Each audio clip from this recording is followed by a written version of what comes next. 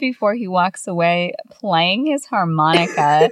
Bro, I'm picturing you like in real life, if this guy were real, and I know you'd be like, oh my God, he's playing his harmonica. Don't at me like that.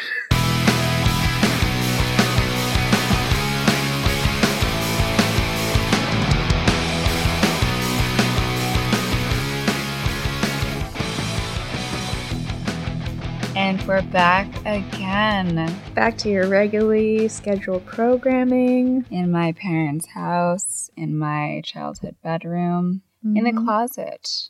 It's a new year. Wow. It's a new month. Insane. Yeah, I'm very excited to be back in the swing of things, back with our first movie of the year. Yeah, we got to take a little break. We had like a little Christmas, New Year's break from recording because we had some pre-recorded episodes. Yeah. We're planners. We're, ahead of schedule, so. Whatever. I did feel like insane when we asked 2 guests to come on the pod and they were like, we had to schedule it like 3 months out because we had already planned the episodes for like the next 3 months. And I feel like they were like, what is going on? They were like, we're going to touch base again. In closer to that date. Yeah. I think we're starting, well, I mean, we already started the year with a banger, but we're continuing with another banger. Oh, this is a great movie. Yeah. We had to do another Anne Hathaway classic. What I would say actually is the Anne Hathaway classic. Yeah. Mo, tell the good people. Oh, I would love to tell the good people what we have in store. The 2001 classic, The Princess Diaries. The crowd cheers. This movie is like incredible. Yeah. I love it so much. I've seen it like so many times. It is chef's kiss. Chef's freaking kiss. It hits. Yeah. I know that there's 2. Is there a third one? No, there's just 2. Okay. And I think that's good. Like I feel no qualms. I'm like, do it twice really well and let it go. Like, why do you need another one? Yeah. But I agree. Like watching this movie again, I really paid attention to the details and I understood how complex the storyline is. Yes. The stakes were so much higher this time because I feel like I just understand it better now that I'm an adult. Definitely. I'm like, oh my God, this is like a somewhat harrowing story. Like, you're 15, your father, who has never been present in your life, passes.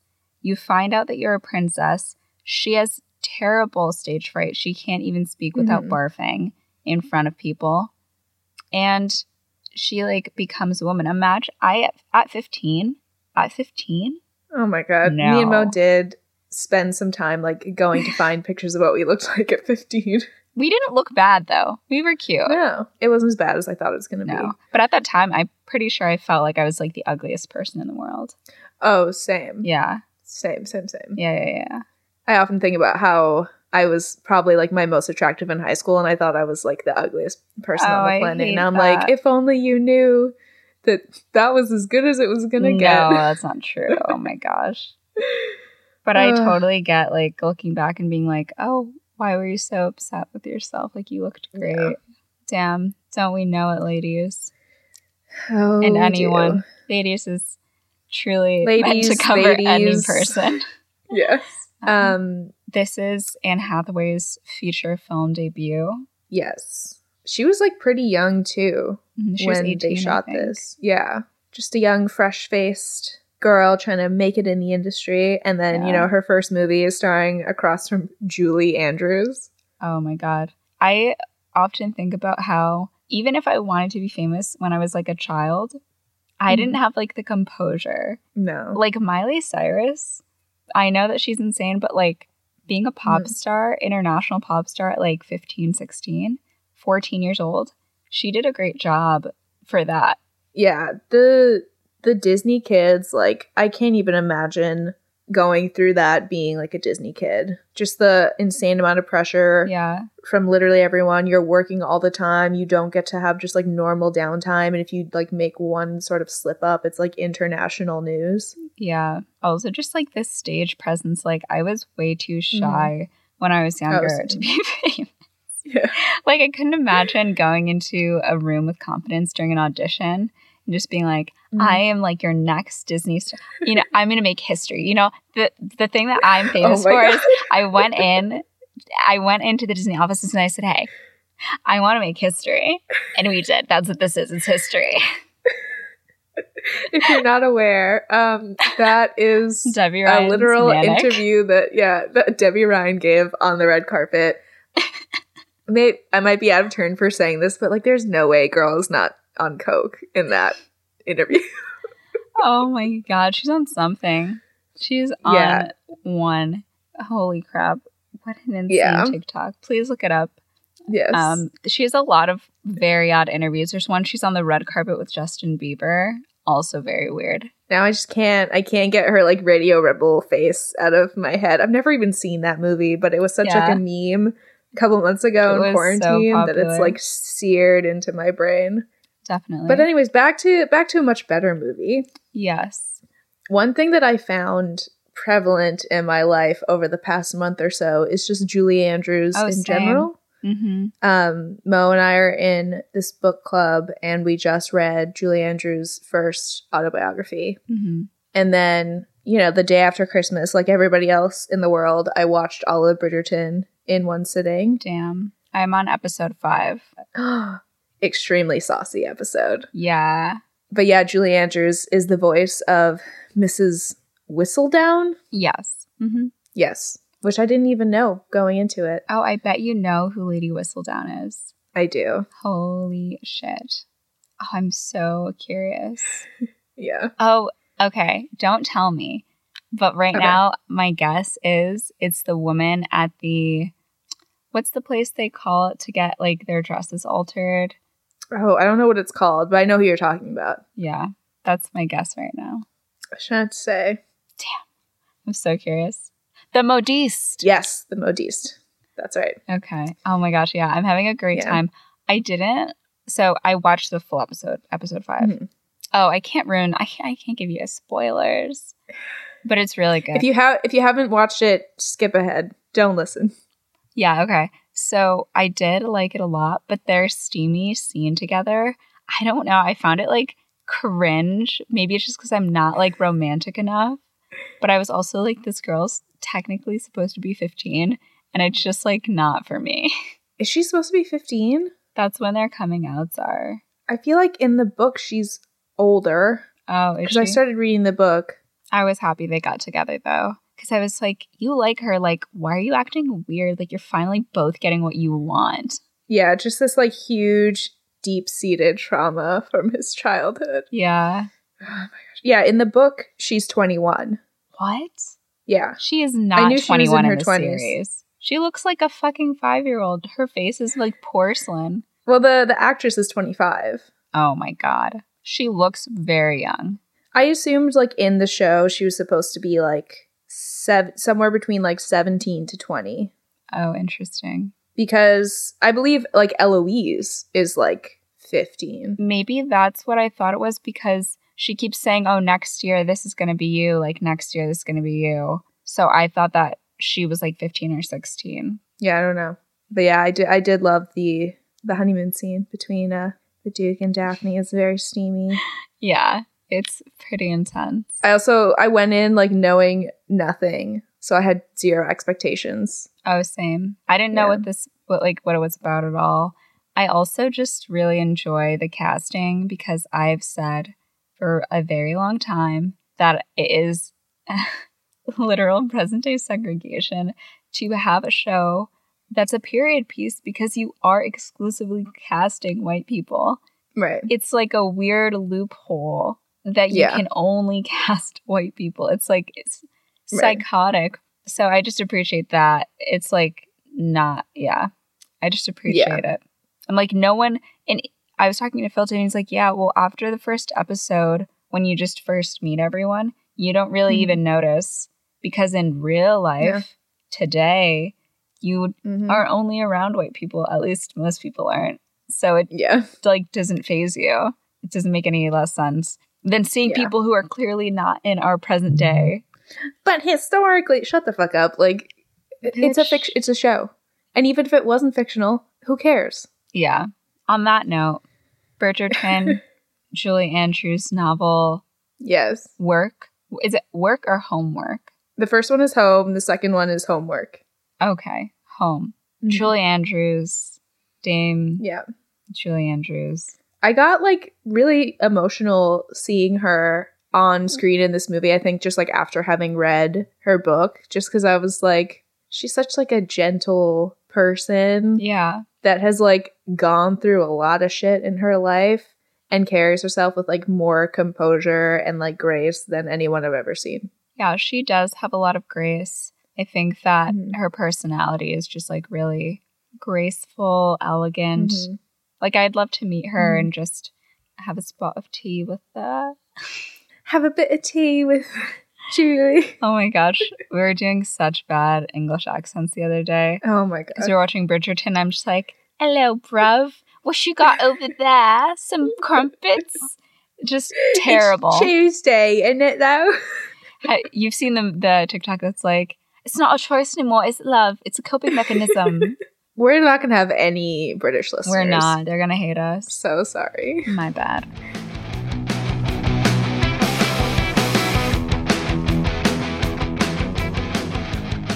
Let's kick it off. Let's dive right in. Yeah, let's do it. Opening of the movie, we see these beautiful aerial shots, some B-roll of the city of San Francisco. Mm-hmm. We see the famous hills, which look like an absolute bitch to drive on. Oh, yeah. We see this police escort alongside a limo with some Genovian flags on them. And then we pan over to the house of Mia Thermopolis, where she opens the blinds. She's looking out the window. She says hi to her cat, Fat Louie, and then walks down this like spiral staircase from this little amazing architecture. Yeah, she lives in a firehouse. And she has this like little loft in her bedroom. I'm still jealous to this day of that. One day I will live in a firehouse and I will have that for myself. Also playing in the background is that amazing song Supergirl. I can't remember who sings it, but I was trying to find it on Spotify the other day and it's not on Spotify, which is a crime against humanity. Tragedy. Here, I can look it up. Supergirl by Crystal Harris. There we go. And then Mia slides down, the fireman's pole to get to the kitchen. Let me just put it into perspective for you. Like, have you ever seen that lady walking around in Bushwick? And she has like a baby in a stroller, but maybe like the handles of the stroller are like fish heads and she like painted them by hand. Mm. That woman raised Mia Thermopolis. It's 100%. It's like this artist's loft, former firehouse, like the artist loft of your dreams, except you're like a single mom and you have a daughter. Yes. So her mom is, conversing with her in the morning. She's like, are you feeling confident about your speech today? Just remember, don't look at the people, pick a spot on the back wall, and speak loudly. Mia goes on her way to school. She stops by the garbage cans. She tosses her trash out. She runs her scooter into Mr. Robotessen's trash can. And you could see he's just like a nasty man. Grouchy. Yeah. Super annoying. Former director. Or no. Deadbeat writer. Yeah, he writes soap operas. Okay, yeah. Yeah. And she goes to meet up with her BFF, Lily, to scoot to school together. Yeah, so as they're scooting on up to school, the police escort limo passes them once again. Mm-hmm. They get to school where the popular girls, Lana, Anna, Fontana, are doing like some sort of cheer about themselves. Tacky. It's like really cringy. I hate these girls so much. They're awful. They're so horrible. Yeah. So popular guy Josh is like, he slams Jeremiah's laptop closed and walks up this this wall that they have at the front of the school that kind of has like flowers and stuff. But he's walking up the side of it. So he is about to, if he fell backwards, he'd crack his head open, basically. 100%, and everyone's like, oh my God. And Lena's like, OMG, he's such a show off. Oh my God, I totally hate him. This is Mandy Moore, by the way. Yes. So, yeah, just picture that. And Vice Principal Gupta, aka Sandra Oh. Incredible. Amazing. Comes along and tells everyone to get off the wall, including Jeremiah, who is literally doing nothing. But he smiles when he sees Lily and Mia. Bang, bang, little sparks. This is an important tool we will use later. So Mia and Lily say hi to Miss Gupta, and she literally goes, "Hi, Lily." "Hi, Lily's friend." Poor Mia. So Mia is then like sitting on this ledge in kind of like a courtyard. Yeah. Like outdoor locker space that they have at the school. Oh my God, that's so cool. I always wanted one of those. We had outdoor lockers in my school, but it was like Singapore, so it was like warm outside all the time. Mm-hmm. So Mia's like chilling. She's working on her speech when this dude walks over and literally like sits on her lap because he didn't see her. Yeah, pretty wild. I'm like, damn, that's a blow. It's a blow. So she goes up to Lily and tells her that somebody sat on her again. Again. Yeah. Poor girl. Then they spot Lana and Josh making out, and it's like really graphic. He like pops this bubble gum in like her mouth. It's like, bleh. It's a bit much for me. It's a bit much for me, love. And Lily is like, oh my God, jerk and jerkette sighting. Yeah, Lily has some, we'll get into that later, but she has some vendettas. Attitude problems. Yeah. She needs a big attitude adjustment. So Mia stares at them and has this full-blown fantasy. She's picturing her and Josh, and he's like grabbing her and kissing her, and she is like giggling and staring. It's so cringe. But Lily snaps her out of it, and Mia's like, oh yeah, gross. Yeah. Gross. Then the bell rings. We see a cool guy, Michael, aka Lily's brother. Phil says he looks like Liam Gallagher from Oasis. And he's at the lockers nearby just looking at Mia. Remember that. Yes. This is an important tool we will use later.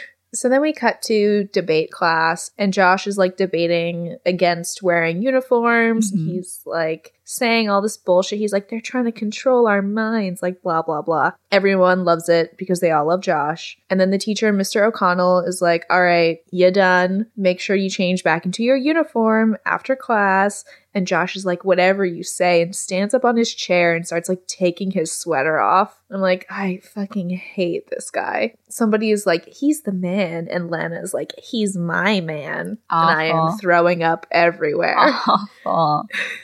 And then Mr. O'Connell says, it's now time for the rebuttal from the opposition, which is Mia. Mia is sweaty, knees weak, arms heavy, mom's spaghetti right now. She is flipping out. She asks Lily what her point is again, and Lily just like reminds her, like, you know, uniforms are equalizers, like they make us all equal. So Mia goes up to the podium. She can barely get the words out, and she's stuttering the whole time. All the popular girls are giggling and making fun of her hair. Oh my God. I would also feel insane if that were happening to me. Yeah. Mia freezes, and she like puts her hand over her mouth, and she is about to barf. She has to run out of class. Yeah, she not only runs out of class, but also leaves school. Oh yeah, she gets out. Yeah. She heads like, out of there. This day is a wash. I'm done. So she goes to her part-time job at this like rock climbing gym. And I'm like, damn, that's such a cool after school job. That's so awesome. And she's like chatting with some of her coworkers when her mom comes in and is like, so I heard you threw up and you ran away. And she's like, yeah, I did. Mia says that she just wants to forget about it. And the mom is like, don't worry, like I'll talk to your teacher and straighten it all out. By the way, your grandma called. And she's like, what? And she's like, the one that's alive. The one that lives in Genovia. And Mia is like absolutely shocked. Apparently it's the first time she's ever contacted them. Like she's never met her. Sorry to this grandma. And then the mom explains that she's in town and she wants to have tea with Mia. Mm-hmm. And Mia's like, she came all the way from Europe to have tea?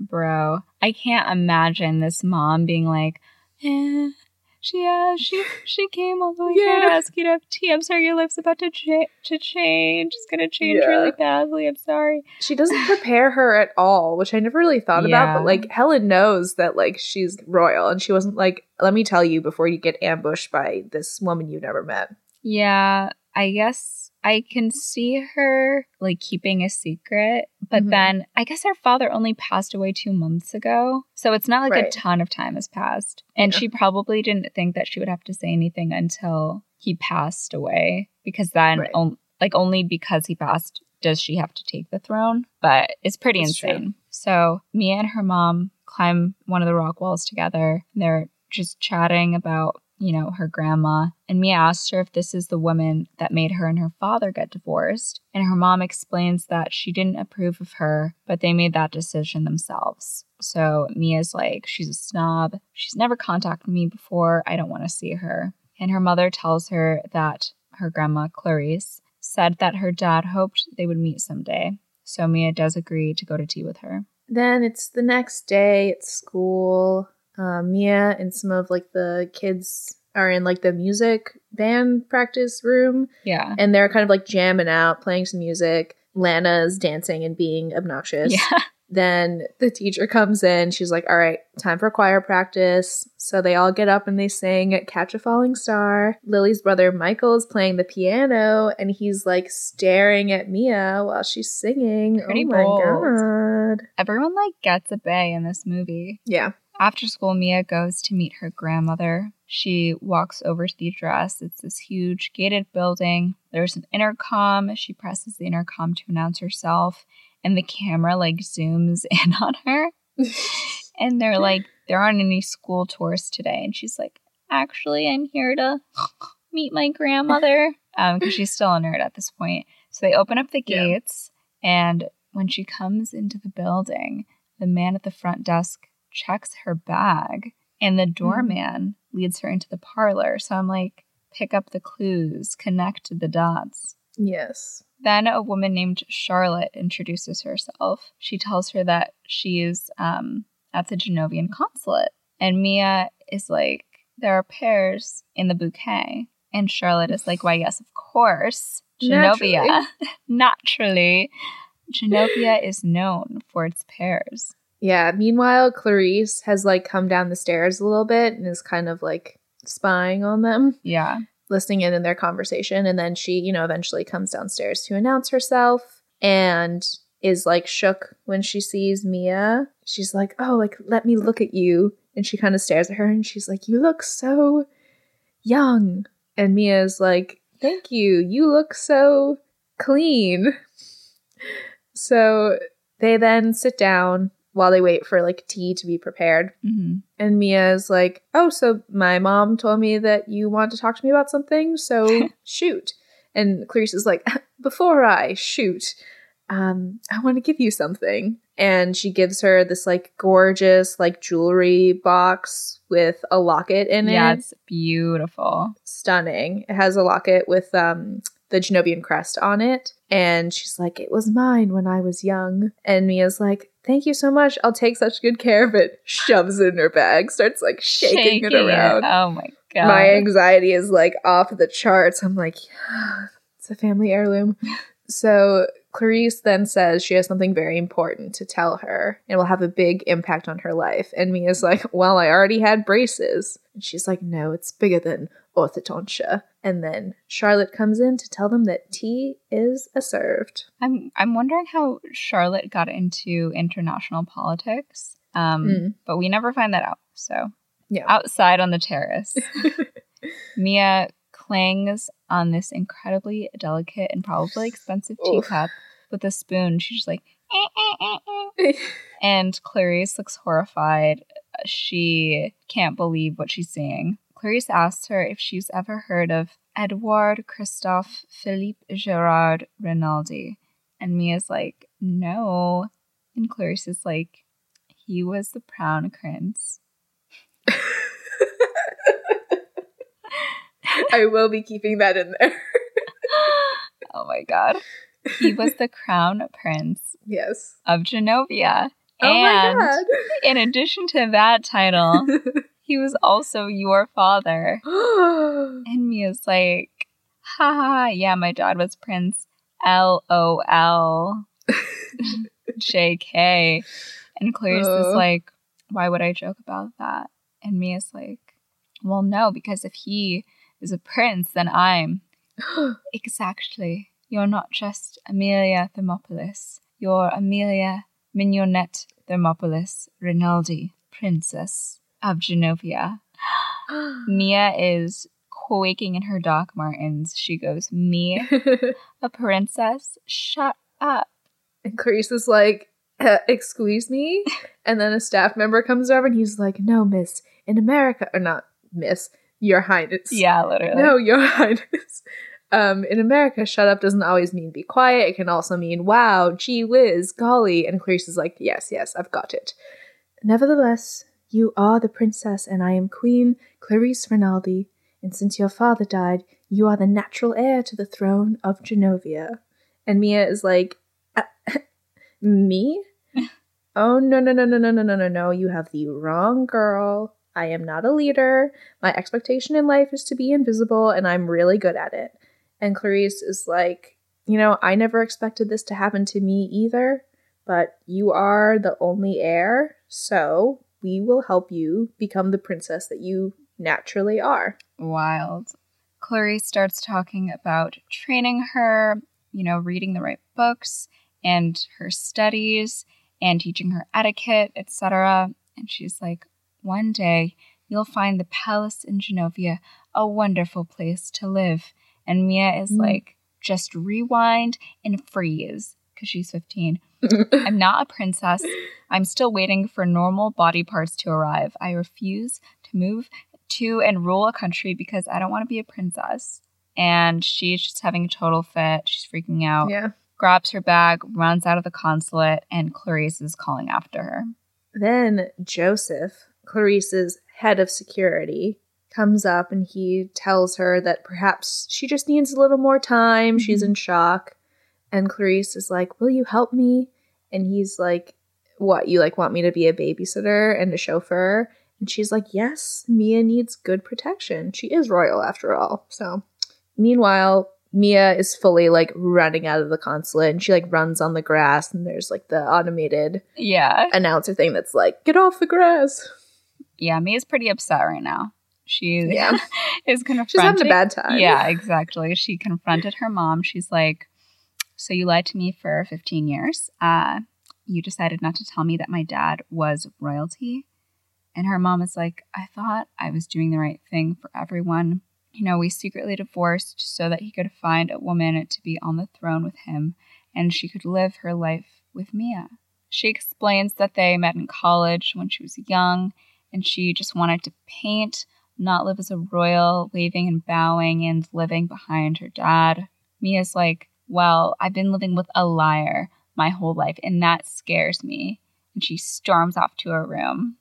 Oh, classic teenager. Yeah. So Mia's in her bathroom, putting in her retainer and getting ready for bed while her mom explains that after the divorce, they all agreed that they wanted Mia to have a normal childhood, which is why Philippe and Clarice maintained their distance, which I never really picked up on that as a kid, but holy fuck, the reason that he hasn't been in her life this whole time is to protect her, not just because he was absent. I never really realized how intentional it was. Yeah, definitely. And I wonder if in this hypothetical world, when it came out that he had a daughter that was going to take over the throne, was anyone oh, this is a bastard daughter? Or anything? That's true. Yeah. Were they shocked? Were they? Well, she would be. I'm watching a lot of Reign right now, which is another period piece. It's about Mary, Queen of Scots. And Mia would be a legitimate child because her parents were married when she was born. Yeah. So long as he claimed her, she would be legitimized and she would be eligible. Okay. Yeah. But I'm sure everyone was shocked when they found out about a daughter they didn't know about. Oh, yeah. That's pretty crazy. That's why, spoiler alert, in the second movie, which if you haven't seen at this point, what are you doing? Yeah, what's up? But when she is about to assume the throne, there is some resistance because, like, she didn't grow up in Genovia. She, like, didn't really know its people. She's, like, not really from there. Yeah. But I digress. So Helen, who's Mia's mom, I don't know if we said her name. Her name is Helen. She says that they were going to tell her when she was 18, but since her dad died, things have changed. And she says that they just wanted to protect her. And Mia's like, well, I don't feel protected. And she just, like, can't believe that she's a princess. And she's like, as if I'm not enough of a freak already, let's add a tiara. And her mom is then like, okay, good night. And then leaves. I'm done with this conversation. Yeah. And then Mia tells her cat, Fat Louie, that he's so lucky he doesn't know who his parents are. Yeah. Next morning, Mr. Robitussin sees the Genovian limo pull up outside, and he starts pondering aloud. He's like, I've never ridden in a limo. And he sits down in his director chair and begins to write in his little, like, weird side alley. So inside, oh my gosh, wow. Not to digress, this will literally interest no one, but the Brooklyn Nets won the game against the Jazz. Thank God. Oh, yay. They're really having a hard time. Kevin Durant is out for 4 games because he was near people who had COVID. Not at the moment, but tested positive afterwards. And although he had negative tests, he still has to quarantine because, you know, it could be positive. Yeah. He fucking played himself. Yep. Anyways, it's a W for Brooklyn, baby. So inside, Helen tells Clarice that she has a great picture of Philippe. So she goes out and gets her picture box, and Clarice chats with Helen. She tells her that if Mia does not accept the throne, then Genovia, as they know it, will cease to exist. Which is pretty insane, yeah. Clarice takes a look at the photo that Helen showed her, and she says that, you know, Philippe was ready to become king. Then there was that terrible accident. And Helen tells Clarice that she always loved him very much, even if it didn't work out. Meanwhile, upstairs, Mia is looking at herself in the mirror in her uniform, is like wiggling her eyebrows up and down. And she's like, well, as always, this is as good as it's gonna get. And then slides down the fireman pole into the kitchen. She sees Helen and Clarice and is like, oh, okay, this is a nightmare. I'm going back to bed. And Helen is like, no, the 3 of us need to talk. Mia starts, like, throwing out some quips. She's like, oh, what's next? Do I have, like, a twin sister that's a duchess that I never knew about? And Helen is like, can you please just listen? And Clarice explains that in a few weeks they have an annual ball. Yeah. And she's hoping to present Mia to the public at that ball, but beforehand she needs some instruction, and says that she speaks for the Genovian Republic and the royal family. And Helen is like, and I speak for this family. Mia says that she doesn't have a family with either of them because Clarice ignored her for 15 years and then her mom lied to her. That's pretty insane. Yeah. And she's like, families don't do that. And then runs off. Yeah, it could be worse. She could hate you. Yeah. And then Helen explains that Mia went to her tower. And Clarice is like, she has a tower? Yeah, pretty groovy. Mm-hmm. So up in her little tower, Mia's having a fit. Honestly, I get it. Like, you know, it's shocking news. Upstairs, Mia's like, I'm late to a meeting with my guidance counselor. And Clarice is like, well, I'm late to a meeting with Spain and Portugal. Bitch. Yeah. Bitch. So Helen's like, okay, Mia will attend the princess lessons.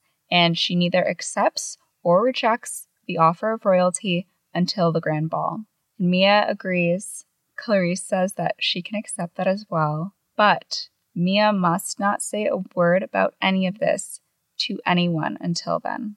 So they walk out of the house, and Mia is telling Clarice that her mother traded 2 paintings to get her this sick 1960s sick bro. Fucking sick-ass 1966 Mustang convertible. It does look cool. And the only problem is, you know, it doesn't run. Yeah. So she needs, like, some work done on it, which is expensive.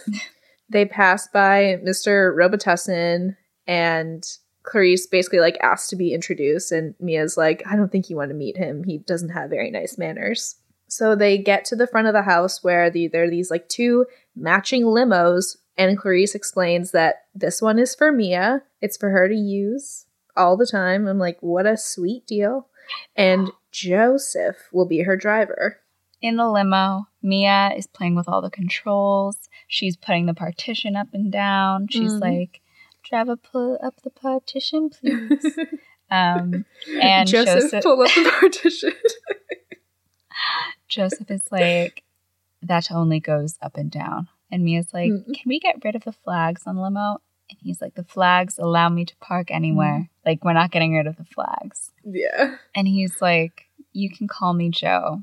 And she's like, Joey. And he's like, ha, no. Not that. So they go pick up Lily, and Lily is like, what the fuck?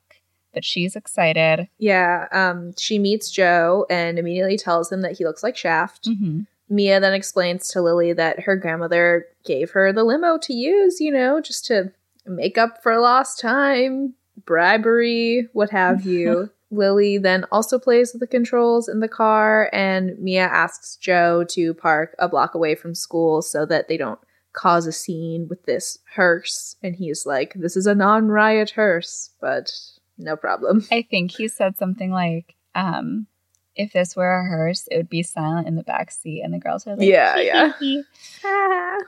So at school, the cheerleaders are doing a cheer, and then they go sit with their boyfriends. Lana and her goons start making fun of Mia's speech, and they're using their pom-poms to like imitate her throwing up. Then Lana is like, Mia, is it true that you're speaking at the bulimic convention so you can talk and barf at the same time? It's like, oh my God. Jesus Christ. What a fucked up thing to say to.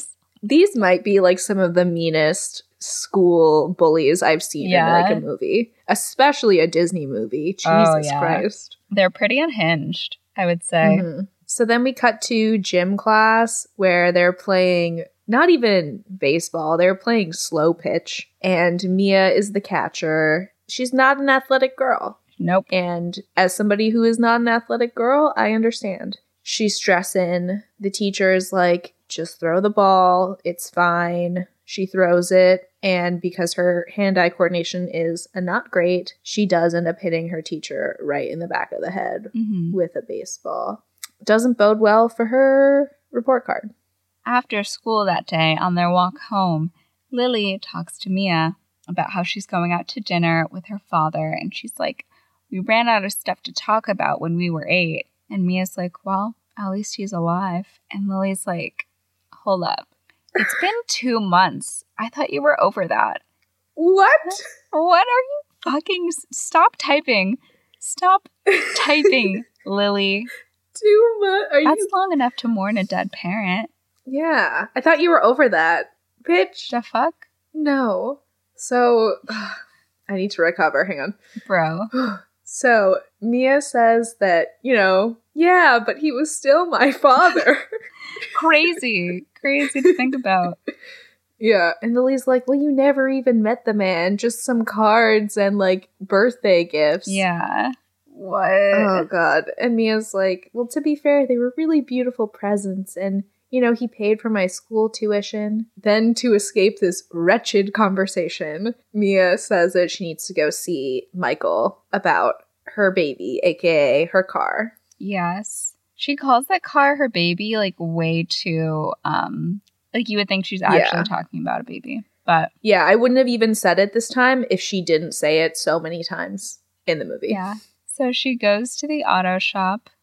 Christina informed me that the band that Michael plays with is his actual band, Rooney. Yes. I'm only really familiar with Rooney because of that one episode of the OC where there's like a whole storyline about them going to a Rooney concert. It's like a very dramatic episode. But yeah, this is Jason Schwartzman's... Wait, is that the right Schwartzman? That's Chase. I don't know. I don't think so. He's the other Schwartzman? Robert Schwartz? Hang on. Oh my gosh. I love Jason Schwartzman. Robert Schwartzman. Okay. Is the one I'm thinking of. But yes, they are brothers. Gotcha. So Michael's band of Flypaper, they're playing in the auto shop. House San Francisco. The M&Ms are on the keyboard. He's like, bah, bah, bah. And one of the girls on the couch watching Michael play is like, he fixes cars, plays guitar, and he can sing. He's so hot. Sounds like just my type. It does. Once again, I had a huge crush on Michael as a kid. No one is surprised. So after the song, Michael goes over to say hi to Mia while she's at her car. And then Doc, the repairman who owns this body shop, tells her that it's going to cost $400 to fix her car. And then Michael's like, I'll do free labor to help pay for it. Bro. Stop. Shut your mouth. Stop typing. Take your hand off the keyboard. Oh. So Mia's like, no, I'll go talk to my grandma about it. I'll see you guys later, and then scoots out. And Doc is like, I'll do free labor to pay for it. Makes fun of Michael for simping. Being a simp, yeah. Yeah. He's like, she's my sister's friend. And he's like, it's a hard place to be between friend and friendlier. Just dudes being bros. My favorite part of The Bachelor last night was when Chris Harris is sits down on the curb to talk to Matt, and he's Chris, did you say Chris Harris? Oh, fuck. What's his name? Chris Harrison. Chris Harrison. I'm thinking of Joe Harris, aka one of the greatest players on the Brooklyn Nets. Okay. My mind is a mass of pop culture.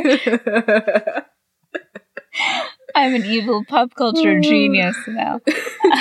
A lovely unhinged episode for the start of 2021.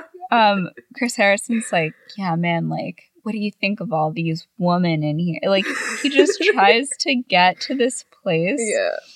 Of bro, let's rap for a second. And I'm like, yeah, Chris Harrison, you could be this man's daddy. What are you doing? Yeah, he's trying to chill in a hot tub with Matt James, and Matt's like, I don't know you, sir. You're a stranger to me. This is going to be such a hard episode for people to follow because we're just going from reference to reference to reference. Well, then people need to learn. We're giving them a lesson. So Mia shows up at the consulate, and she's there for her first princess lesson. While waiting, she accidentally breaks a priceless piece of art. It's a little finger on the statue. She sticks the finger in the statue's mouth. And I'm like, oh, you nailed it. Great choice. Charlotte comes out to get her, and Clarice has Mia spin in a circle so she can survey her. She takes a look at Mia. Carriage, hairstyle, complexion, eyes, lovely, but hidden beneath Bushman eyebrows. Her neck is good. She has ears like her father. She then disparages Mia's nails and tells her that she must wear stockings and get rid of her Doc Martens. We then have the iconic walking lesson moment where Julie Andrews goes, so we don't schlump like this. My personal favorite line in the movie. Clarice is then showing Mia how to walk. Meanwhile, Mia is making faces at Charlotte, to make her laugh behind Clarice's back. They then teach Mia how to sit properly on a chair and tell her not to cross her legs. She should just tuck one ankle onto the other. I used to do this all the time when I was a kid because I thought it looked so cool. Oh, yeah, me too. But Mia promptly falls out of her chair, which actually, fun fact, is how Anne Hathaway got the role. Because in her audition, she fell off her chair and they were like, she's perfect. That's all you have to do, guys. Yep. Make bold choices. Didn't have to go to acting school. Should have just done that. Yeah. That night, Helen is painting and Mia asks her mother, oh fuck, I forgot about this. It's kind of wild. She asks her how she went into a parent-teacher conference and came out with a date. And I'm like, oof. Honestly, don't date your kid's teacher. No. I'm talking to you, Lorelai Gilmore. Okay? Yep.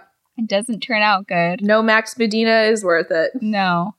So she apologizes to Mia, but she's like, I haven't met anyone like that in a really long time. Mm-hmm. He's a good guy, blah, blah, blah. And I'm like, okay, it says something about you if that in your social life you do not meet good men. If you keep meeting shitty men, you need either new friends or to go to new bars. It's true. It's true. So the next day in gym class, Mia is getting absolutely pelted, slaughtered with soccer balls while she's like in the goal. She's the goalie, and tells her teacher like she can't do this. She has no hand-eye coordination. And her coach is like, okay, fine, Josh, you be the goalie now. So Josh comes over to Mia and he like actually starts giving her some advice. Yeah. About like how to be a better goalie and not like freak out so much. But she, meanwhile, has totally zoned out and is just, like, imagining them making out again. But this is the one good moment for Josh. Yeah, the literal one. After school, Mia gets in the limo and Joe drives her to her princess lessons. He hands her a pair of pumps and closes the partition so she can get dressed for her lesson. She is, like, bumping around in the back seat because Joe is going up and down these crazy San Francisco hills, and he's like, I've never put on pantyhose, but it sounds dangerous. So at the consulate, Mia is like, she's sitting in this chair and she's like tied to it by the neck with a scarf. It's an Hermes scarf specifically to help improve her posture. And then they move on to dance lessons because Genovia does a lot of trading with Spain, and dance is the best way to a Spanish heart, which I will remember if I ever go to Spain. So Joe will be her partner. He's like helping them out, and he asks what kind of dancing Mia does, and she shows him some like really cringy, like uncoordinated bobbing. Yeah. And he tells her like to stop bobbing her head. He's like, it's not a doggy on a dashboard. Pretty wild. The rhythm is off. So Joe shows her a nice, tasteful dance. It's something between a waltz and a tango. She steps on his toes, but he's like, okay, we're going to try again. And she does end up getting it. She nails the move. And Clarice is like, okay, now you may go. And Mia just books out of there. So she dismisses Joseph as well. But as she's about to turn the music off, he turns the music back on. And he's like, you've been wearing black for far too long. And they share a dance together. Oh my God. Very spicy moment. Very spicy. The only thing is like kind of weird that he's like, you've been mourning your husband for too long. There's a lot of death in this movie. Yeah. It always starts with someone dying, I swear. Or like someone's an orphan. I feel like that's a catalyst for so many movies. Oh yeah.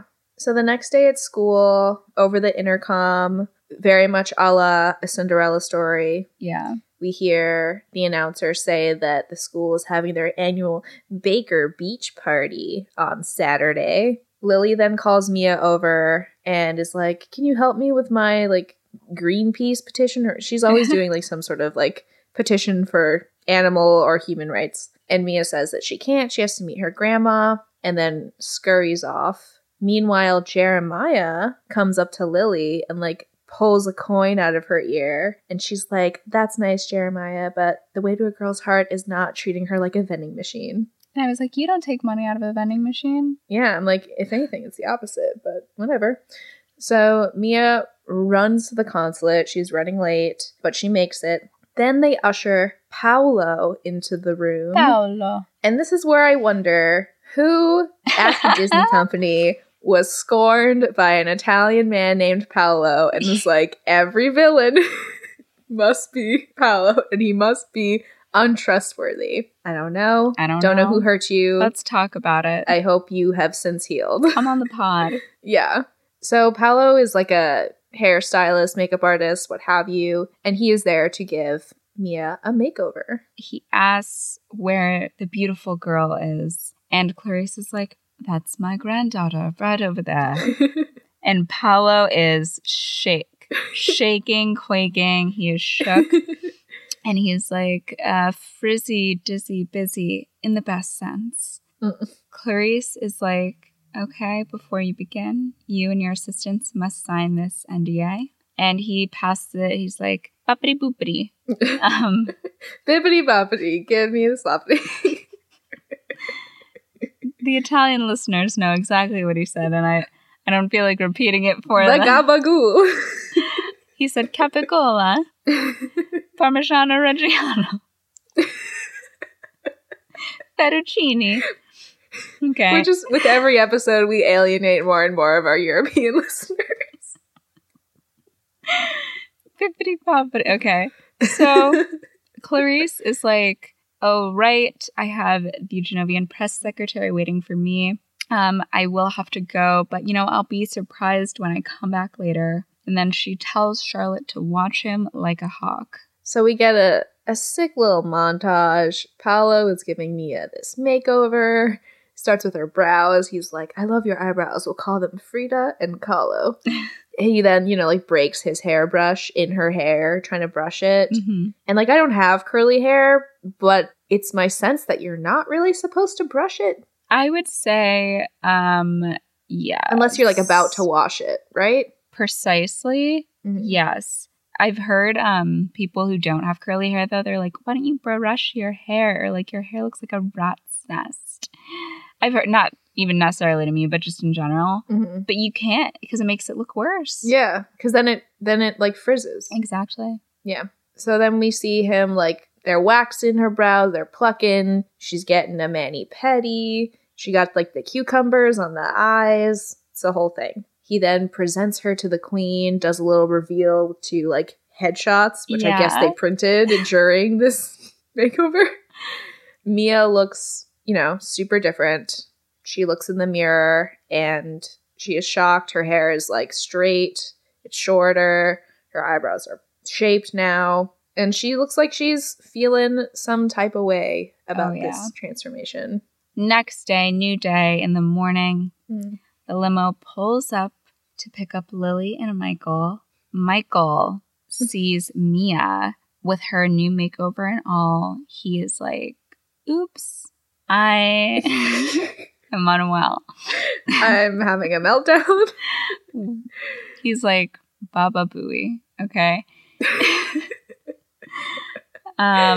Lily sees Mia and she's like, oh my god, who destroyed you, you fucking freak, you ugly little fucking troll? And Bro. Mia's like, oh, you think it looks bad? And Lily, a single tear. Yeah. And Lily's like, you look ridiculous, you should sue. And Lily... What a bad friend. Oh my god. She's awful, Lily. Bro. She's like, do you have a scent of confidence now? Because I will tear it to pieces. Yeah. I will smush you beneath my shoes like a bug. Yeah. Mia's like, I know, it's a little straighter and shorter. And Lily's like, and weirder. And Michael's like, it's an attractive weirder. And I'm like, what is happening here from both of these siblings? You both need to get a grip. So they get in the limo, and Lily just keeps going on and on, ragging on literally everything about Mia. Oh, her bag, yeah. Yeah, everything. Making her feel like absolute shit. Meanwhile, Mia is sitting right next to her crying. Yeah. And Lily's like, you're a fucking sellout, bitch. This bag? You have one of these bags? We could hawk that and feed a third world country. And Michael's like, no, you couldn't.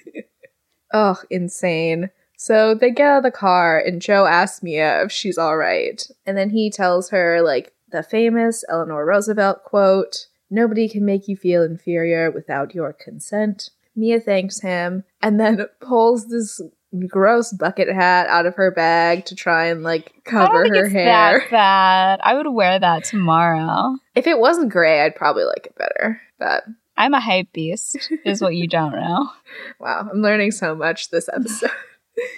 So she puts all of her hair up in it to cover it, and Lily's like, "Oh please, you think a hat is gonna stop people from seeing your new Lana do?" And Mia is like, "Lily, just stop it, okay? Just because your hair sucks, get off mine." And Michael is like, ouch, thank you so much, and then shakes Mia's hand. It's pretty funny. Yeah. Lily starts laying into him, and he tells her to relax and breathe. Yeah. Before he walks away playing his harmonica. Bro, I'm picturing you like in real life, if this guy were real, and I'm just I know you'd be like, oh my god, he's playing his harmonica. Don't at me like that. So Mia tells Lily she's so sick of her, ragging on her all the time and always telling her what to do. She gets enough of that from everyone else. And Lily's like, I know that you're keeping something from me, and starts taking off her friendship charm, the drama. And she's Dramatic. Like, I am going to take this off and throw it in the dirt. And Mia's like, okay, like, don't do that. Wait. And she's literally like jumping up and down. Great 15-year-old impression. Yes. She ends up telling Lily the truth. And Lily is shook. She is like, shut up. She apologizes for being harsh. And she's like, okay, will you come on my cable show?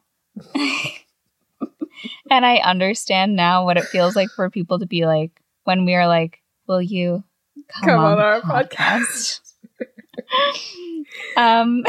Mia tells her that no matter what, she can't tell anyone. She's sworn to secrecy. So they do their secret handshake, and Lily asks if she can really run a country. I mean, no, she's 15. Yeah. So definitely not. It's going to be a no from me, dog. It's a no from me, love. So we cut to debate class. Mr. O'Connell is about to give a quiz when Lana is like, excuse me, it's against the school dress code to wear a hat in class. And so Mia is forced to take her hat off, and everyone sees her new hair. And for some reason, they make like this huge fucking deal about it. Yeah. I'm like, what? Get a fucking life, everybody. But they're all like, oh my God, like, look who's trying to fit in now. Somebody even says, looks like she got a head transplant. I'm like, what is wrong with these people? I'm a savage. So Lily thankfully stands up for Mia. And she's like, well, I think it rocks. And you know what? Voltaire, hair. Personally, I would like to learn about Voltaire. And I will say, when I was a kid, I obviously didn't know what Voltaire was. And I thought she was saying bald hair. And I was like, that doesn't make sense. I don't understand what you're saying. But now I get it. Yeah, I feel like this is the first time there were a lot of just small quotes that I heard for the first time watching it back, because I was like actually paying attention. At our princess lessons that evening, Mia takes her lessons and the queen gives her this stack of books. She's like, read this, read that. She has Mia recite a Shakespearean, it's actually from Romeo and Juliet. She does the balcony scene. Yeah. Okay, yeah. Yeah, it's like, if a rose by another name, yada yada. Yeah. And then she gives her a waving lesson. And they're waving, and Joe is like, okay, I have to go, drive someone somewhere or something like that. And they're like, thank you for being here today. They give him a little wave.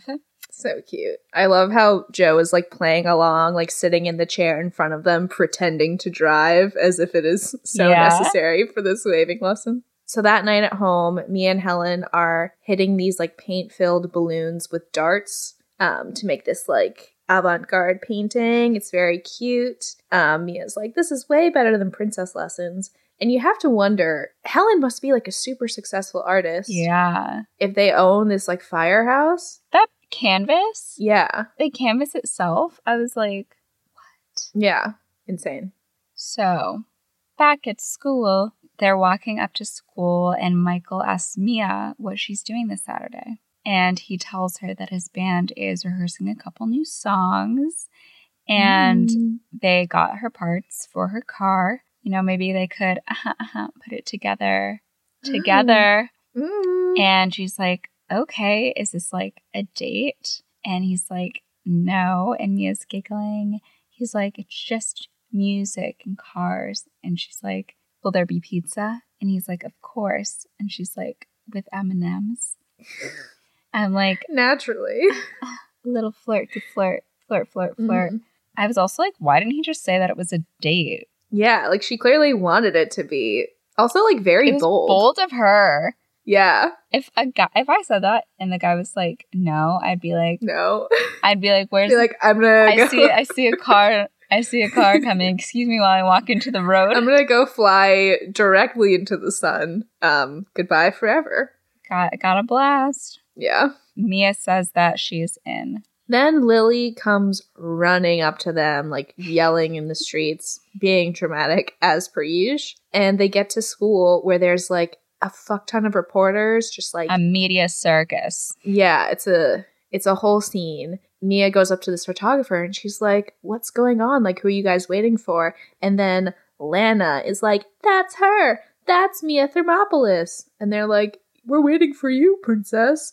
And then they like swarm her like crazy. Luckily, Vice Principal Gupta comes over and like brings her inside. Meanwhile, Lana and her goons are trying to like get the reporter's attention. Hate them. Yeah. In Principal Gupta's office, Gupta shows me the newspaper article that reveals she's a princess and gets a phone call. She's like, the queen is coming to Grove High School. Chaos.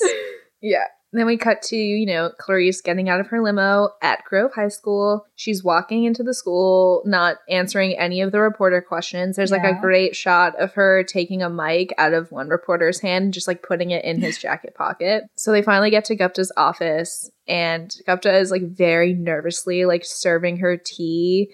The glass is like shaking. Wild. And she's like, "I'm so sorry. We don't have finer china, Your Majesty." And she's like, "Oh, it's quite all right." And takes a sip of the tea and is like immediately disgusted. Awful. And it turns out that Paolo was the rat. He's the one that told the press. I don't know why they bring him to the school. Yeah. It's so weird. Yeah. But he says that he didn't do it for money, even though there was money involved.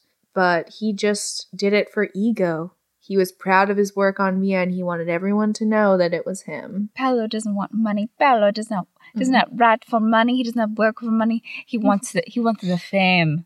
Paolo wanted the fame. Okay. Sing to me, Paolo. Ay, ay, ay. A dancing cat, a dancing count. I'm dizzy.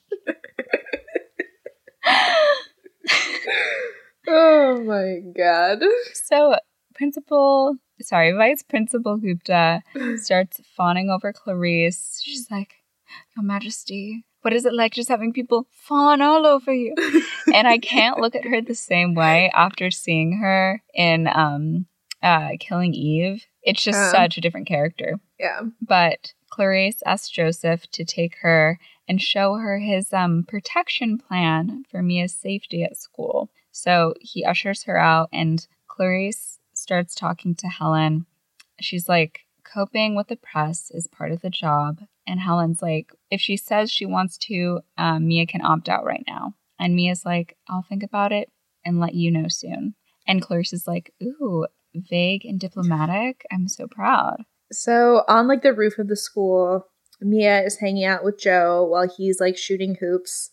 Apparently he was up there shooting hoops for hours to get like this 30-second clip. Poor guy. Lily then comes running up to them and tells Mia that she's the talk of the school and everyone wants to be her best friend. And then she starts saying like all the reasons that she shouldn't be a princess, like no privacy, you always have to look perfect. This is when Mia then like trips and falls on her ass on the bleachers, which we found out was not in the script. Anne Hathaway just fell, but they kept it in there. Mm-hmm. And the final reason is that she can't go nutso. Like, she has to have it together all the time. So Lily asks her if now that the news is out, she'll come on her Hebel show Saturday night. And Mia agrees. I'm like, girl, you need a planner. Are you forgetting your non-date? Yeah, really. So Mia tells Joe she doesn't want to run a country. She just wants to pass 10th grade. So can she just quit? And Joe is like, no one can quit being who they really are. Even if you turn the job down, you'll always be a princess. He tells her to just try. There's a fancy dinner coming up, and Clarice thinks she's ready. And then he helps her practice for this dinner. He's like, you enter, da-da-da-da. Yeah, we cut to the state dinner. Mia looks beautiful. She's wearing this, like, blue dress, which I think would have been great if it didn't have this, like, weird collar thing. Weird collar. But maybe that was the thing in royal fashion in 2001. Yeah. But she looks super nervous, and Joe is like, not to worry, the worst is over. So Mia meets the prime minister and his wife and his daughter, all lovely people. And then dinner is served. So they all head into the dining room and they stand for Clarice's entrance. Oh my god, this dress is so beautiful. Oh, it's gorgeous. So gorgeous. It's like flowy. It has like sequins. It's like delicate, light blue, stunning. There's lace. Yeah. So as she's entering, there's this the Baron and the Baroness who are like another family in Genovia. And the Baron says to his wife, "Someday we will own Genovia again. You will be queen and your face will be on a postage stamp." Petty. Yeah.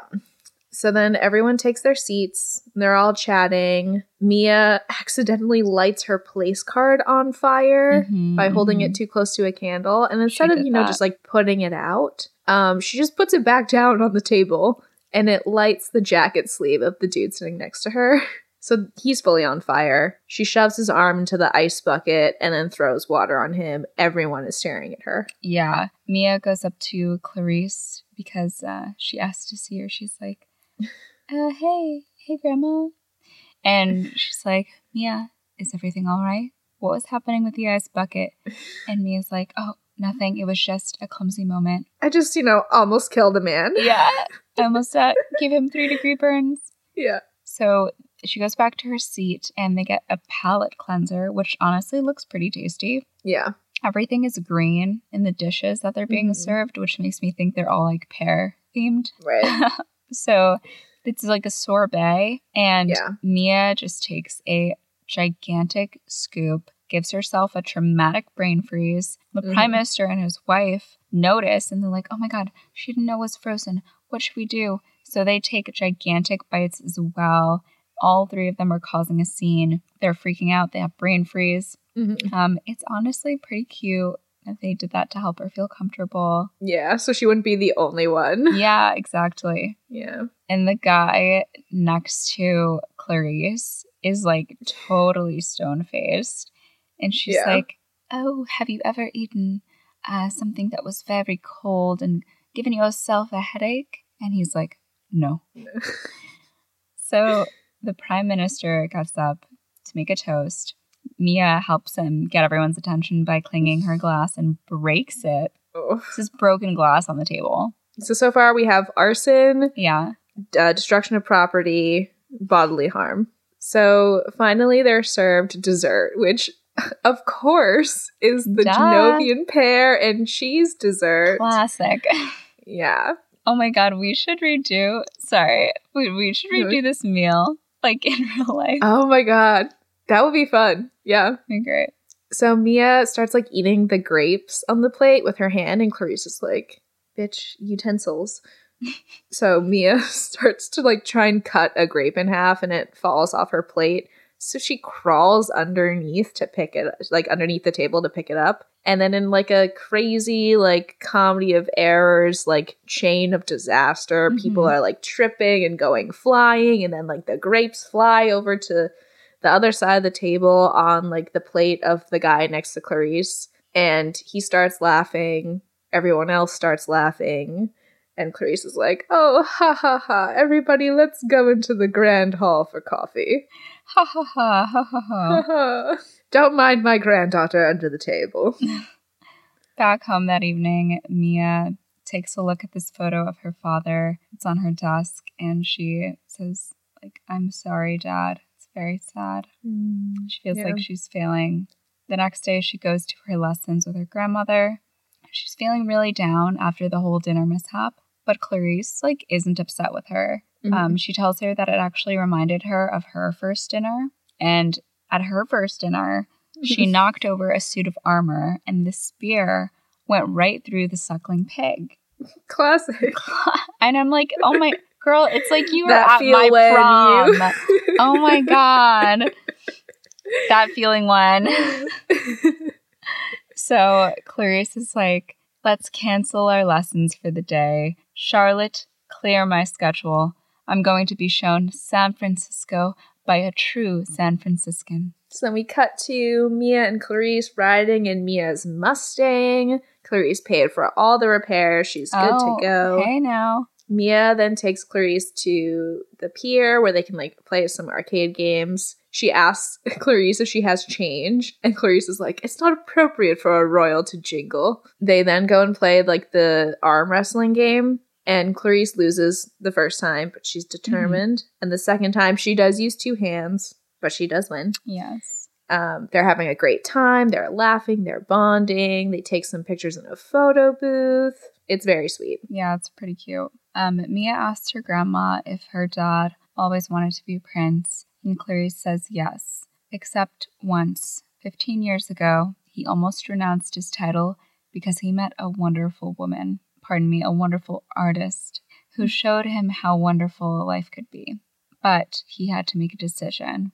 She says that a lot of people thought it was her that made this decision for him, but Philippe knew his brother wanted to abdicate the throne so that he could join the church, and Philippe realized that the love he could have for one person or even 2 people, couldn't make him forget the love he felt for his country and its people. So it was the hardest thing he ever had to do, and we kind of find out that Philippe really loved Mia and her mother, and he didn't want to leave them, but he knew he had this duty, this obligation. It's really sad. Yeah, it's pretty heartbreaking. But Mia offers her grandma a bite of her corn dog, and she accepts because they're having a bonding moment. And Clarice is like, why, it's delicious. And she's like, oh, okay, let's get another one then. And Clarice is like, oh my God. So Mia and Clarice are heading back to the consulate, and they're driving up yet another treacherous San Francisco hill. So yeah, Mia's car is just stopping and starting and going up and down, but she's like, oh no, I got it. But spoiler alert, she does not. It goes flying backwards down this hill, crashes into a trolley, and Clarice pulls the emergency brake. It fully comes out shiz. Oh my gosh. Not good. Some nuns see, they call the cops. Then the cops come, they read Mia all of her violations for driving without a license and with an adult whose license expired 45 years ago. Damn. So Clarice says that licenses don't expire in Genovia, and doesn't she have diplomatic immunity? And he's like, yeah, you do. But she doesn't, and she has to go downtown. Ooh. So Clarice says she understands perfectly. No town, no city, no country can function peacefully if its officers and transportation engineers don't follow the letter of the law. And she would be proud to have 2 such fine, honorable gentlemen serving in Genovia. And he's like, oh, ma'am, we're not all that. Oh, but you most certainly are. I will, And she looks at the cross street. She looks at the freaking cross street. It's something like Rose and Court, I believe. Yeah. And she's like, I will bestow upon you the honor of the Order of the Genovian Order of the Rose. And Mia, she looks over at Mia and it's like, ooh, ooh. And everyone on the trolley is like, ooh. So she's like, please kneel. Does anyone have a saber? She gets offered an umbrella, but she goes with Mia's emergency brake. And Clarice, taps their shoulders and dubs them masters of the Order of the Rose. The crowd is going wild. And she's like, well, Mia, I know you don't want to go all the way downtown. And the cop is like, that won't be necessary, man. And the trolley guy's like, it's fine. No one got hurt. We're insured. It's all good. So they then get a ride home with the police officer, and Clarice says, goodbye, trolley people. And they're animals. I think in the second one she says hello, kitchen people, or something like that. Oh no. But Mia tells Clarice that she is the coolest queen in the world. Yes. So next day at school, a lot of little girls crowd around Mia as she gets out of the limo. Mia kneels down and she talks to 2 of them.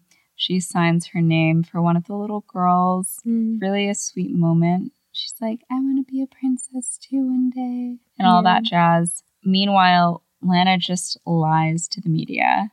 She's like, we even finish each other's sentences. Oh, God. So Mia goes to her locker later on, and Josh checks her out. He, like, puts some nasty-ass gel in his nasty hair and looks Mia up and down. Nick Carter lookalike wannabe bullshit. And he's like, Mia, step into my office. He says he broke up with Lana because of what she said to her, which, like, I don't even know exactly what, because she's been an awful person to her on multiple occasions. Yeah. But he's like, I hate fake publicity seekers. I want you to go to the beach party with me. So Mia goes up to Michael, like immediately, of course. Yeah. So she goes up to Michael and is like, hey, I know we had plans, whatever, but, you know, Josh asked me to the Baker Beach party. So we're going to have to just reschedule that, champ. Okay? I'll watch your band play another day. And Michael's like, yeah. Cool. Inside, it's like, all around me a familiar face. Stop it. That's so funny. So, at home on Saturday, the day of the beach party, Mia is, like, trying on some different outfits. Helen asks if she's nervous, and she's like, no, I actually think I might get my first real kiss. And Helen is like, oh my God, with who? And Mia says Josh, and Helen is like, that Backstreet Boy clone you've had a crush on forever? I thought he was mean to you. Ouch. When your mom gives you a harsh slap of reality. For real. And Mia's like, well, he's nice to me now. And I'm like, red flags everywhere you look. And then Mia says that she just hopes that when she gets her kiss, her foot pops. And her mom's like, what? And Mia explains, like, how in old movies when the girl gets kissed, like, her foot kind of pops. And we cut to, like, kind of like a daydream of Mia's foot popping, but getting, like, stuck in gum. And her mom just, like, absolutely roasts her once again. Starts laughing. And she's like, I hope you get your first real foot popping kiss. Oh, my God. So at the beach party, we pan over. It's Lana and the Lynnettes performing Stupid Cupid. While Mia goes on a boat ride with Josh, there's a beautiful array of fruits. Oh my God. That they showcase for whatever reason. It looks delicious. Yeah, it looks like a really great time. And Josh's boat is called the Josher. Gag me. Yeah, but Mia's having a blast. She's living her life. Yeah. So, meanwhile, on live TV with Lily begins her show. Shut up and listen. How endearing. Yeah. She says that Mia Thermopolis will be on later, but until then, Jeremiah will entertain them with some sleight of hand. I just want to take this moment to say that I didn't realize it as a kid, but Jeremiah is so fine. Yeah, he's really cute. And I'm like, why is everyone shitting on this kid all the time? He's, like, so attractive. That's also clearly not his natural hair color. Like, he dyes it. Oh, yeah. It's like some Ariana Grande, like, bottle cherry red hair dye. So, back at the beach bash, Mia and Josh are, like, slow dancing. It's all getting very cozy when, a news helicopter flies over. And they're like, Mia, Princess Mia. So her and Josh run over to this little, like, beach shack place where they keep all, like, the beach equipment and, like, it's like a stock room, basically. And she's like, oh my God, I'm so sorry. Like, how did they know I'm here? This is so embarrassing. And Josh is like, it's totally fine. We can't see them. They can't see us. We're in this cozy little shack. Mia looks around and she's like, ew. And he's like, looks into her eyes and he's like, there's no one I'd rather be here with. Wow. So he leans in to kiss her, but her foot is caught in a volleyball net. She's like trying to like lift her foot up, but it's just tangled amongst her little piggies, if you know what I mean. So, blah, blah, blah. She ends up falling into a wheelbarrow behind her. I think she tells him it's like not romantic. Yeah. Yeah. And so she falls in the wheelbarrow. Josh pulls up a chair and he's like, all right, like, let's just wait here until they leave. And how about a nice foot massage in the meantime? And she's like, oh my God, that'd be so nice. And he is like, I meant on me. On me. For me. For me. I'm a boy. Fucking rub my feet, please. Disgust me. Ugh, disgusting. So meanwhile, back on Shut Up and Listen with Lily. Apparently, she's been having to do magic tricks with Jeremiah for the past hour. And she's like, clearly Princess Mia has a problem attending tonight, which I'm sure she has a very good excuse for. So that's all the time we have. And then her show ends. Yeah. Meanwhile, at the shack, Josh watches the helicopter fly away, and he's like, the coast is clear, I saw. Meanwhile, a fuck ton of reporters are waiting outside that he clearly missed, and they decide to leave the shack to find a more romantic spot. But as soon as they open up the door, Mia is bombarded. She tries to go back in, but Josh stops her. He's like, no, wait. And someone yells, give her a smooch. So Josh grabs Mia and kisses her. But thankfully, she bops him with her flip-flop. And I'm pretty sure it was a platform flip-flop. So, we got some leverage on him. And she manages to get free from his nasty little clutches. She runs past the reporters. Yeah. Meanwhile, Josh is just eating it up. He's loving the attention. Then Lana and her shitty little friends are like running up the beach. And Anna is like, what, are we friends with Mia now? Like, I'm so confused. And Lana is like, yes, we hate Josh. And then they find Mia. They're like, we have your clothes here. Like, Josh sucks. Like, we're going to make sure no one bothers you. Josh sucks. We have your clothes. Oh, my God.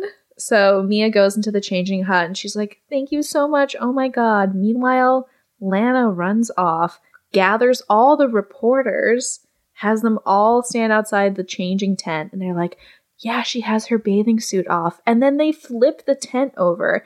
And I'm like, what? That's pretty insane. This is a 15-year-old girl. You cannot do that. That's pretty wild. That's, like, horrible. Luckily, Mia, like, has a towel on, so she's not, like, completely exposed. But Jesus Christ. That's illegal, mate. That's called child pornography. That's child pornography, mate. Can't print that in the papers. Bro, get that out of there. Okay. Yeah, so then the gym coach comes up and starts blowing her whistle and, like, gets Mia out of the situation. The next day at the consulate, the press is calling Mia a party girl. So they ended up publishing the photos of her with just a towel on. Insane. Yeah. But Clarice is reading the paper. She's really disappointed in Mia. And Mia says that she embarrassed the family, and Clarice agrees with her and says she's making a wise decision to abstain from the job. And Mia's like, okay, like, I won't come to the ball in that case. But Clarice is like, well, you're still family, even if you don't agree to be princess. I'm going to meet with the press in an hour to do some damage control. So Mia leaves and Joe comes in. He tells Clarice that, his information tells him that the boy was actually just using Mia for his 15 minutes of fame. Yeah, obviously. Yeah, and those Anna, Falana, Banana, Bandana, Montana girls were no help to her either. And Clarice is like, why didn't she have the common sense to deal with all this? And Joe is like, ma'am, she's 15. She's quite literally a child. When someone tells you they love you, you gotta believe them. When you're 15 and your first kiss. I'm unhinged. Yeah. This is what dry January does to you. Yeah, we're both doing dry January, so if you are... dry January. Clearly it's going really well. Dry January. I need to fall down a flight of stairs. So... Wake me up from this hell. Wake me up inside. Oh, you know what I was thinking? Wake me up when September. Or wake up on a Saturday night. Could be New York, maybe Hollywood. Oh, man. What an episode you guys are getting today. It's such a treat. Such a treat. It's like a sweet treat in my mouth. Oh, okay. I'm recentering. I'm refocusing. But Jo says that today she acted beyond her years and accepted her criticism. And Clarice is like, oh, you think as a queen I was too harsh on the person who could become the next ruler of my country? And he's like, no, but as a grandmother, you were too harsh on your granddaughter. And she's like, you're right. Do you think she can do the job? And he's like, yes. She's like, I think so too. Yeah. At school, everyone is ragging on Mia for the headlines. Mia ends up meeting with Lily on the roof to apologize for missing her show. Again, Lily is a huge bitch, a little sugar honey iced tea. And she tells off Mia, but when Mia tells her that she's actually declining the throne, Lily's like, but I wanted you to be princess. And I'm like, really? What is wrong with you? You are I pray that you seek help. Okay. And she's like, I was just jealous because you were getting popular and you were leaving me in the dust. And I thought I was losing you, but you have the power to affect change and make people listen. And Mia tells her that tomorrow night she wants Lily to come to the ball and she hopes that she forgives her and that she'll come. And Lily, of course, forgives her. And she's like, but what should I wear? Don't make me dance. Don't make me sing. Don't make me talk on my public access show. Don't make me shut up and listen. So we cut to gym class. Mia gets up to bat in slow pitch. And Josh is like, all right, everybody, move it in. Obnoxious. And Mia's like, I hate it when they do that. And the coach gives her a pep talk. She's like, you got this. I don't want to fail you. So then Mia looks that ball right in the eyes. She hits it, and it's a foul. She hits a foul ball. Mm-hmm. It goes over to the cheerleaders, and they all scream, and Josh laughs at Mia. But she gears up for her next pitch. She hits it, and it hits Josh directly in the balls. I'm dead. I'm alive, but I'm dead.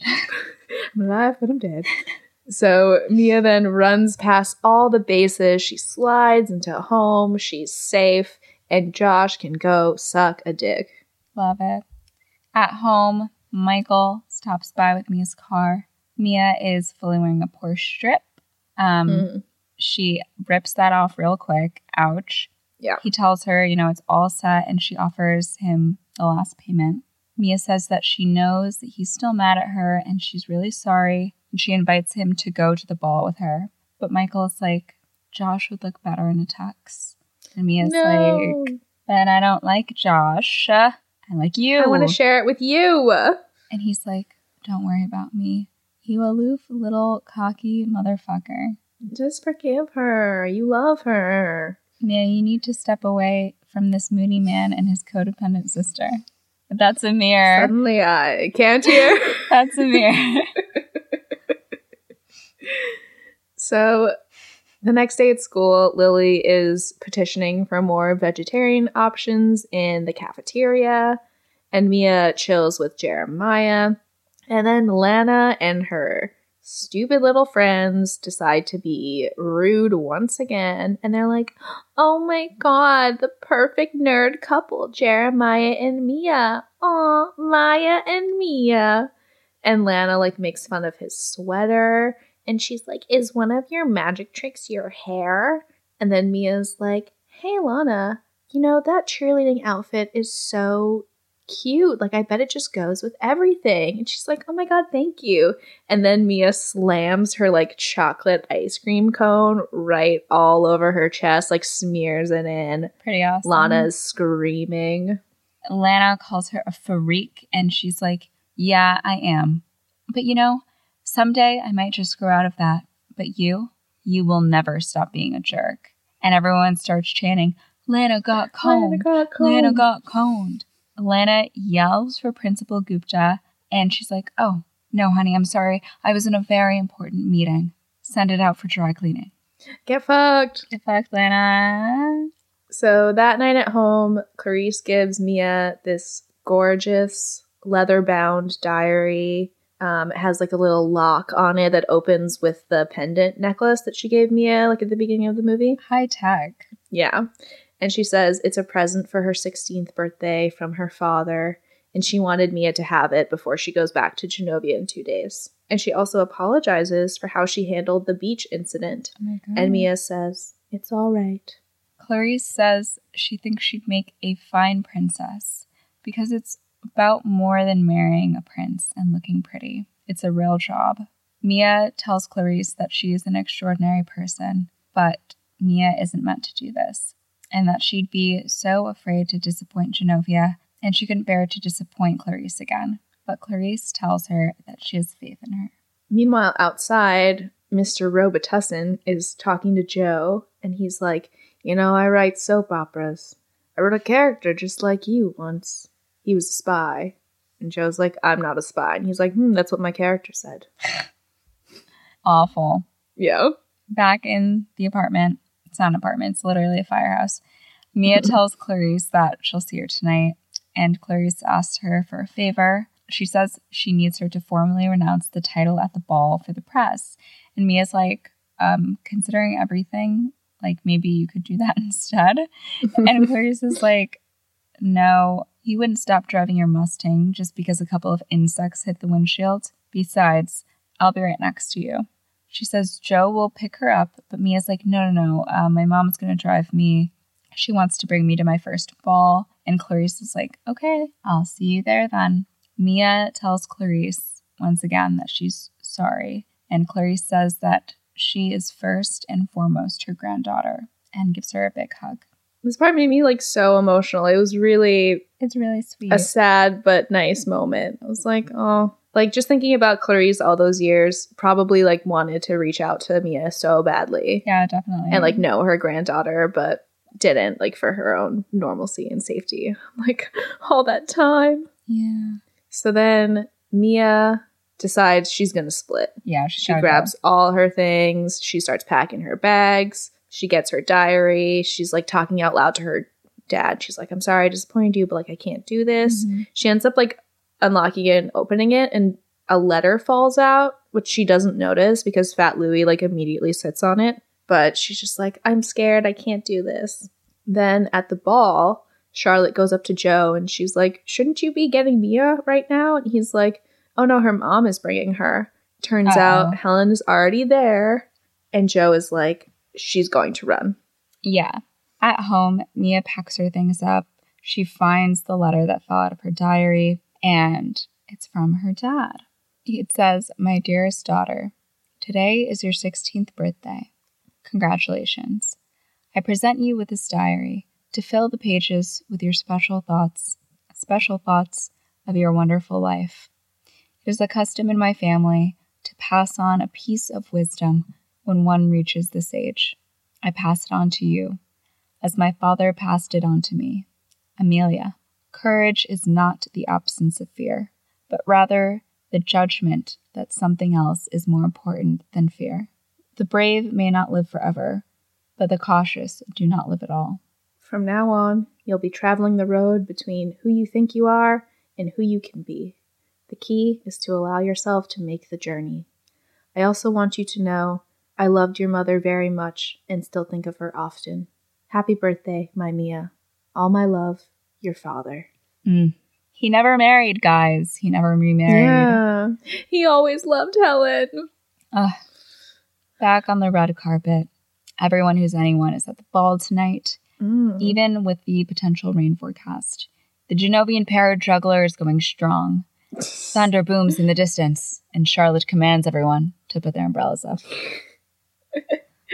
Meanwhile, at home, Mia's like, JK, trip is off. Throws on a sweater. Yeah. She's like, I need to get to that ball ASAP Rocky. So she heads out the door. It's pouring rain outside. And she tries to like put the top up on her Mustang. But of course, it's stuck. Yeah, Mia's having a horrible time. Her car won't start.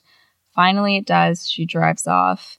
At Michael's house, he hears the doorbell ring. There's a pizza delivery. He's like, I didn't order this. But then he accepts it. It's already paid for. And he opens it up to see the word sorry spelled out in M&Ms. And I'm like, gag me. Aww. But it's really sweet. And he checks his watch, runs back inside. Meanwhile, back at the ball, these two people are admiring the statue that Mia broke. Mm-hmm. And they're like, what could this be in this statue's mouth? Genovia is known for its cheese. Could it be string cheese? Delusional. Insane. Meanwhile, Clarisse enters the ball. She looks amazing once again. She's wearing this gorgeous, like, champagne rose gold colored, like, gown with, like, a asymmetrical shoulder. It's, like, stunning. Back at Mia's place, Joe questions her neighbor, Mr. Robitussin, about Mia's whereabouts. He's like, she went somewhere, but I know nothing. Joe grabs his collar and is like, tell me right now. Mr. Robitussin's like, she went that way, then that way. So back at the ball, Clarisse asks Charlotte if there are any problems, and Charlotte's like, no. And Clarisse is like, Charlotte, you have many talents, but lying is not one of them. But the garden does look beautiful. Charlotte then explains that Mia isn't here and she can't reach Joe due to, like, the bad reception from the storm. Then the Prime Minister comes over and tells Clarisse that the press is starting to complain about having to wait. They need to meet their deadlines. And Clarisse is like, okay, if Mia isn't here in 10 minutes, then I'll make the announcement. Since when does the press have any leverage? I know, right? Meanwhile, in the streets of San Francisco, Mia is on the same steep hill she couldn't get past before, and she's struggling. Her car just gives out altogether. And she just looks up into the sky and asks if it's punishment for driving without a licensed driver in the front seat. She lays down in the car in the back seat, and she's like, I'm invisible and I'm wet.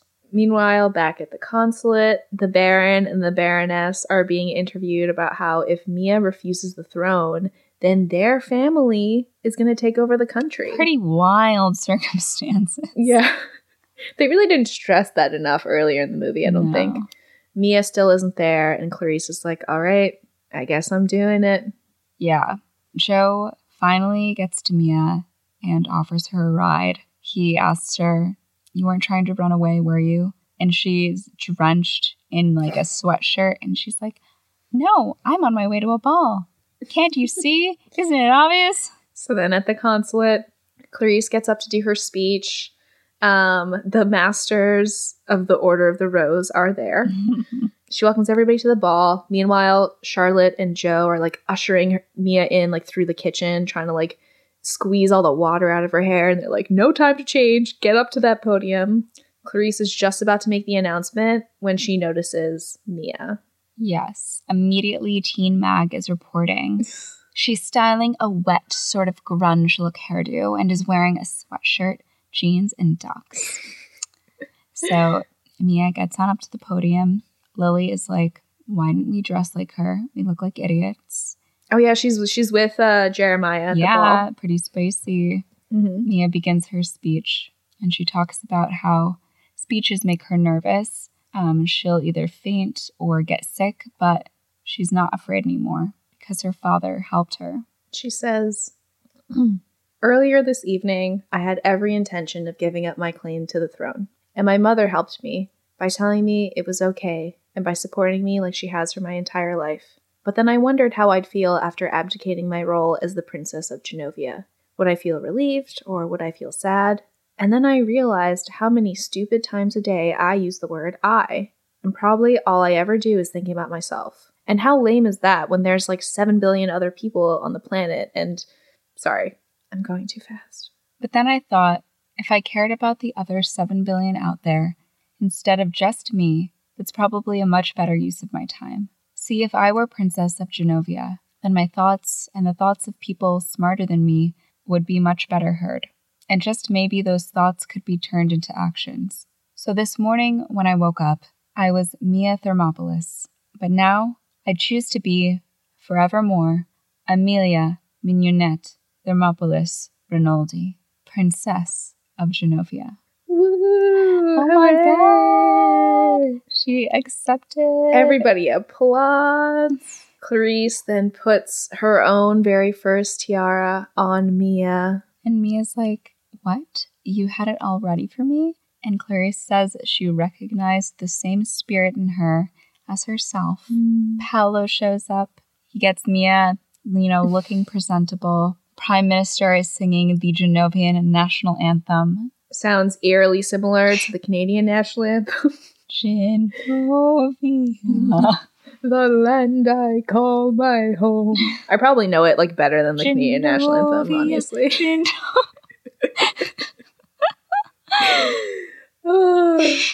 So then they get to the dance floor. Clarice and Mia enter holding hands. Clarice begins to dance with the Prime Minister. Mia's just kind of like standing there while everybody stares at her. She's looking around the crowd to find a dance partner when Michael shows up in a suit. His hair is like kind of weirdly slicked back. I like it better regular, but that's neither here nor there. They begin to dance together. Joe then cuts in to steal the queen for a dance. And Michael leads Mia outside. They go into the garden. How risque. In Bridgerton, you could get into a fucking duel for that. Yeah. They would have to be married tomorrow if they did that. Buried or married. Pick one. I don't make the rules. So, they go over to like this fountain and he just asks her, "Why me?" And she says, "Because you saw me when I was invisible." And I'm screaming. My 13-year-old self is shaking in her boots.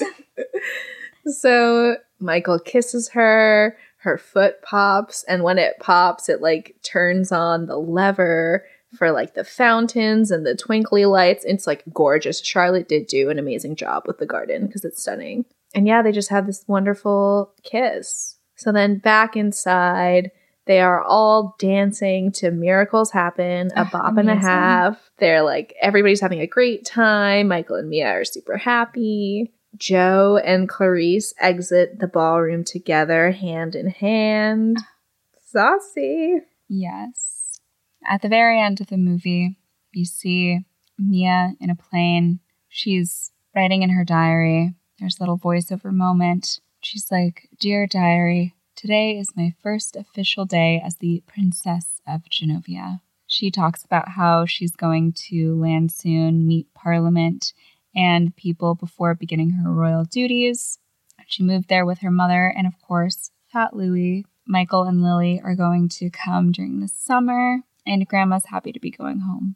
And Joseph, well, he's watching nearby as usual. Everybody's got pre-coronation jitters, including me. Everyone, that is, except for Fat Louie. It's really cute, honestly. Yeah. And Joseph tells Mia to look out the window and says, "Welcome to Genovia." Aerial shots of a gorgeous, amazing palace. Yeah. I'll spread my wings and I'll learn how to fly. Well, that doesn't play at this point, but it is a song for the movie. Till I touch the sky now. Make a wish, take a chance, make a change. There's a lot more singing in this episode than I had expected. There's a lot more tiger references in the last episode than we anticipated as well. Yeah. This movie was a blast and a half for me. I would watch it again today, and it's 11:43 p.m. Yeah, it's so good. It's such a feel-good movie. Anne Hathaway is so good as a 15-year-old. She did a great job. Very well acted. I mean, Julie Andrews nails the part. She was made for the role. Absolutely. Whoever plays Lily, a little dramatic, but did it great. Also great casting. Yes, I agree. Yeah. It's so nice to see like a young girl becoming confident, like coming into herself, conquering her fears, leading a country. Just girly things, but it is great. It's really one of those stories about just like Lizzie McGuire, finding your confidence, growing as a person, standing up to the people who aren't there for you, like becoming the person. In the letter, her father talks about becoming the person that you want to be. Oh, I don't even know what I'm saying, actually. Like who who you I think it's like will who you think you are and who you can be. Mm-hmm. Everyone, go watch Princess Diaries today. It'll make you feel happy. Definitely, I'm glad that we started the year with this movie. It's like, put me in a great mood. I'm feeling good about our 2021. I think it'll be, even if we continue quarantining, I think it'll be okay. Yeah, we have almost a year of it under our belts. Why stop now? So, yeah. Ooh, all right, shall we do our first rating of the year? Yeah, I think we shall. I really think it's a pretty strong film. Yeah. I'm feeling a 10 out of 10. Me too. Okay, good. Oh my God. Unanimous then. Yes, definitely. There's nothing I would change. No, I don't even know if I said anything should be changed for the Lizzie McGuire movie, but I know nothing should be changed for Princess Diaries. Also the soundtrack, great time. Fire, straight fire. Oh, all right. Well, thank you so much for listening, guys. We hope you had as much fun as we did. Thank you for humoring all of our crazy tangents. Our whimsical thoughts. Yes. If you're enjoying this content, feel free to leave us a review on Apple Podcasts.